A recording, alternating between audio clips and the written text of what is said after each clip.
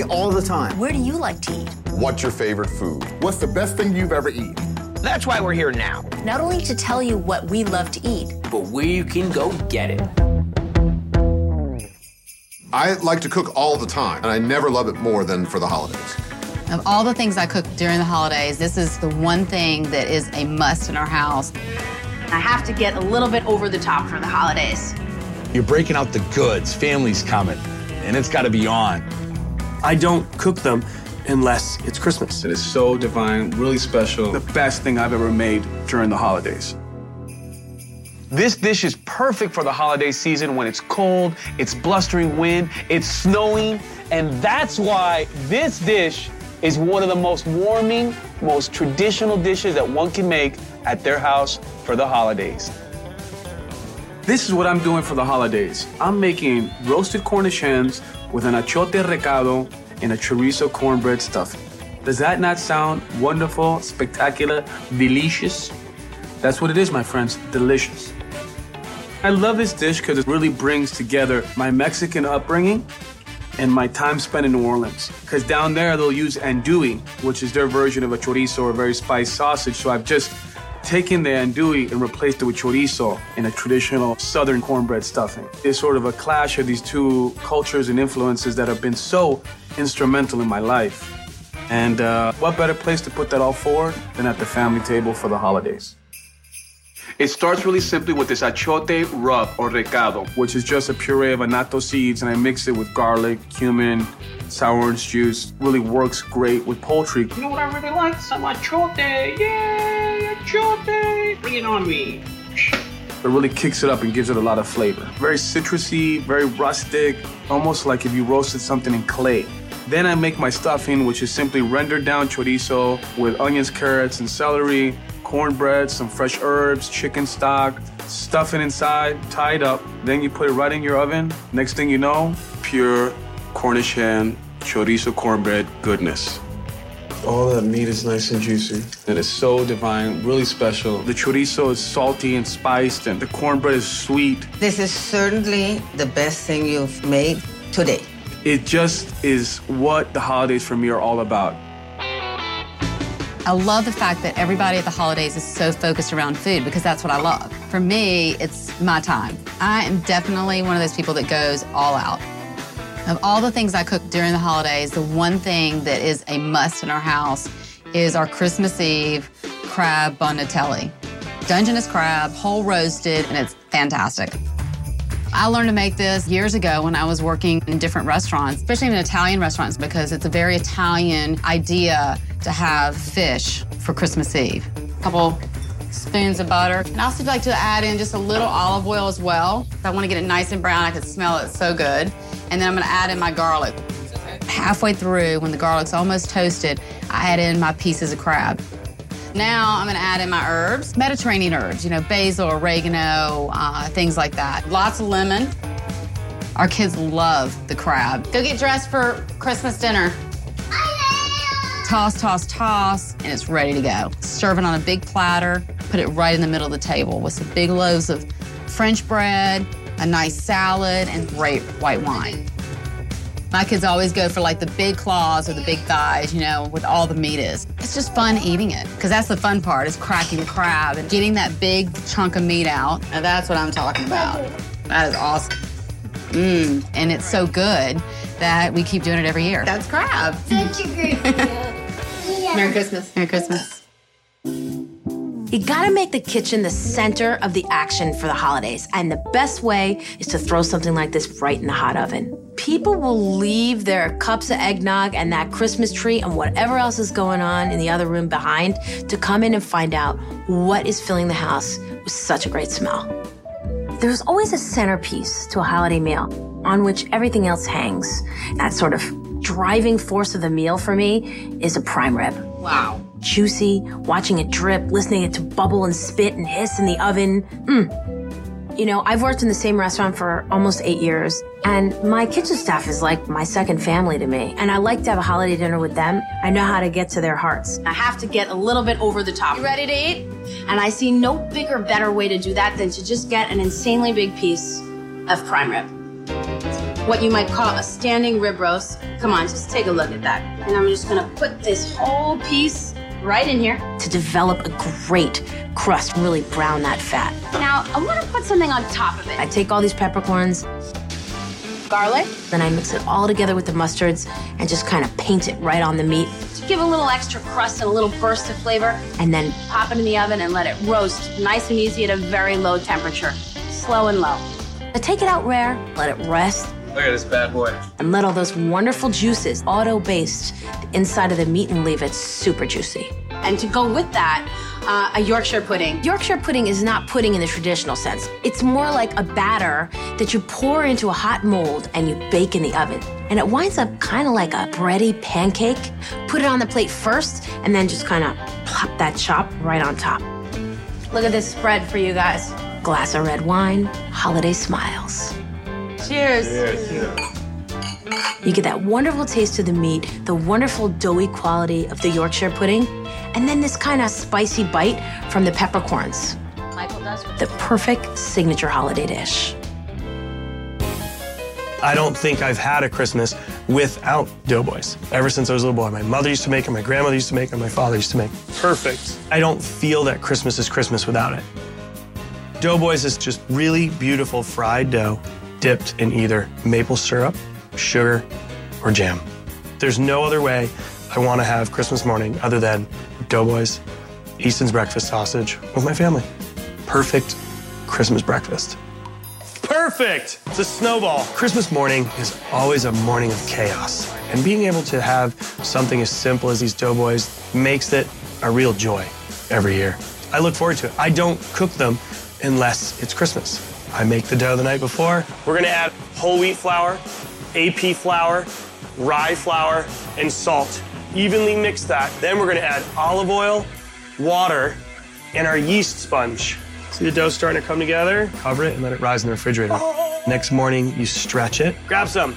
My son loves them. There you go. And you fry. And it puffs up, golden brown. Flip it over, does the same thing. It's starting to smell like Christmas morning. And we always served it with breakfast sausage. Are you happy? Here's doughboys, dude. Doughboys are about picking them up with your hands, dipping them in your powdered sugar, your brown sugar. I'm dipping them always in maple syrup. There's something to be said for, continuing on a tradition. It's perfect. I can close my eyes and taste it and really just be right back as a child again, waiting to open presents that night and the next day with those pajamas with the feet on the... I think my pajamas were red with the feet on them, if I remember correctly. The one thing that I think I make best around the holiday season is spaghetti with seafood and a little bit of breadcrumbs on it. That sense of nostalgia is always there on every plate. This is something that's very personal. This is a tradition passed down from my aunts and grandmother and my mother and my family. It's the most simple dish in the world, ultimately, but it really requires a lot of nurturing because you really have to stand over and cook it. I take olive oil, garlic, crushed red pepper. I'll heat that up and I'll add the clams and mussels to that. When that's done, I'll take all the clams and mussels out of the shell and then I'll strain that liquid. This is like the most flavorful component of this dish. And I'll reserve that on the side. I'm gonna cook the pasta about 3/4 of the way, and then we're gonna add that pasta directly to this clam and mussel liquid. I'll toss it and do that thing that chefs do and kind of flip it around. Then we're gonna add the rest of the seafood. So we have the clams and mussels, the squid we just added, a few shrimp we're gonna throw inside here, a touch of basil, a little bit of parsley, the beautiful sea urchin we're gonna add at the very last moment as well. The breadcrumbs that I put on top have herbs inside of them, so there's a little flecks of green throughout. This is the holidays for me. This is the way I grew up. I am what you call a cafone. I grab a piece of bread and a fork, and I just dig in. That first bite is the texture of the spaghetti. It's juicy. All those fish flavors and a little bit of tomato just adds that little pop of sweetness. There's nothing better than this. I don't even have words for it. It's so good. It's not quite my aunt's, but it's really good. I'm proud of what I have here. I just need some family with me, and then I'll be perfect. That's the most important thing. Good stuff. Yeah, Santa? Yeah, it's me. Yes, Red Sox World Series, got it. Yep. No, butter tarts. Millions and millions of butter tarts for everyone across the land. All right, cool. Thanks, Santa. Cheers. Christmas is one of the best holidays in the world. You're breaking out the goods, family's coming, and it's gotta be on. So when I think of the best thing I ever made for the holidays, it's these butter tarts. They are just incredible. People fight over them. You're talking miniature pie crust that's filled with ooey gooey butter, raisins, brown sugar. Have a nice day. Bada bing, bada boom, baby. Check it out. They're gonna knock your socks off. I grew up outside of Boston, Mass, and we go to my grandmother's house at Christmas. She lives right outside of Montreal, Quebec, and my grandfather, you know, the first thing he'd say to my mom when we showed up at the house is, "Did you make the butter tarts?" It's old.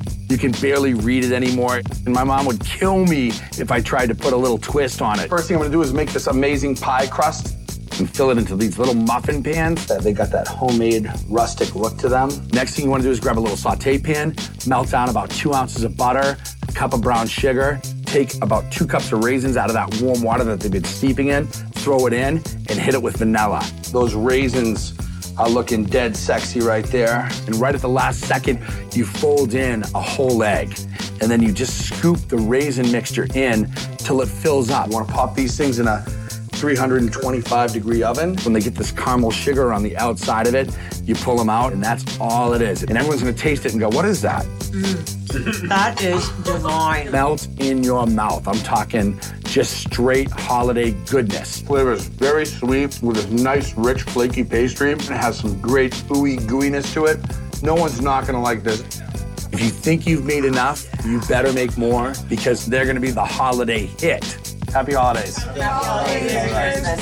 Hey. Butter's great. It's fantastic for Christmas. But let's just not forget about the miracle of Hanukkah. Christmas has butter, Hanukkah has oil. And that's what latkes are all about. Fried in the oil that created the miracle of Hanukkah. When it's Hanukkah time, it's about latkes. One that I really love to make the most are my beet and carrot latkes. Unique, delicious Hanukkah. I always have memories of my grandmother cooking potato latkes. Simply put, onions, potatoes, oil, fried. Beet and carrot latkes are a play on your typical potato latke. A little oil, salt. The first thing you're gonna do is you're gonna roast the beets. Make ourselves a wee little package. Then this whole thing into the oven. Step 2, I grate all the vegetables. Grate a little bit of potato, grate the onions, grate the carrots, and grate the cooked beets. Ah, it got me. It didn't actually get me. Afterwards, you kind of mix them all together. It's like a Technicolor dream coat. Squeeze all of that liquid out. Add a little bit of egg, add a little bit of flour, form it into the shapes that you like. Boom, right into a hot skillet of oil. Put them on a paper towel, you salt them, and somebody's eating. These are really good. It's amazing any of them even make it to the plate. When I take a bite, the first thing you get is that crunch and that saltiness from the outside. You get that kind of residual sweetness from the beets and the carrots. Amazing. And you just kind of have this like textural and flavorful explosion.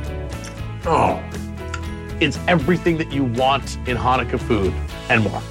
Happy Hanukkah, baby. Happy Hanukkah. I like to try new things with food, and I like to do something that you don't get every day. You know, I think pork chops are a pretty ordinary thing to cook, but rack of pork is a really special thing to serve for the holidays. It's also an opportunity for you to stand there and let people tell you how great you are. Look what I made you. Aren't I great? One way to get an elegant holiday entree is a rack of pork. It's basically a pork loin roast where the ribs have been left in, so you can then carve them into chops. Really delicious. And I think this rack of pork dish is a perfect dish for Christmas time, for Thanksgiving, for not so good for Yom Kippur. Not so much. The key to making a really great pork roast is getting good pork. I like to get my pork from a place called Flying Pig's Farm. The pork has some juiciness to it. It's just enough fat that the pork tastes like pork. I'm gonna crosshatch the skin and give that fat a place to render out. Take that a step further by brining the pork. You make a saltwater solution, which you then also flavor with other things like some ginger, some herbs. I like to use thyme, a little bit of honey. And this is gonna go into my fridge for 2 days. The salt permeates the meat and it draws moisture into the meat, and that moisture stays there. You pull it out of the salt water, you rinse it off, and then you sear that in a pan, get it nice and caramelized on the outside. Porky goodness. And I think roasts are almost always better when they're done on the bone. There's a lot of flavor in that, and you don't have to overcook your pork the way your mother did. Roast it for 20 minutes a pound at 350 to medium well perfection. Yep, we're there. Pork is often served with some kind of a fruit accompaniment. I like to make a compote out of apples and pears and maybe a little bit of mustard. And then, secret weapon, about 1/8 of a teaspoon of cayenne. So we're gonna get a little bit of heat in this sauce. It's absolutely delicious. Let's eat. You get that nice crunchiness on the outside. That's good. You're gonna taste some of the salt, some of the honey that was in the brine. Really juicy, and it has great flavor. More than anything, it should taste like pork. It should have that rich, juicy, porky yumminess. Oh, good. This is a dish that anybody can make. It's easy to do. If you'll excuse me, I'm gonna have to eat some now. Happy holidays, folks.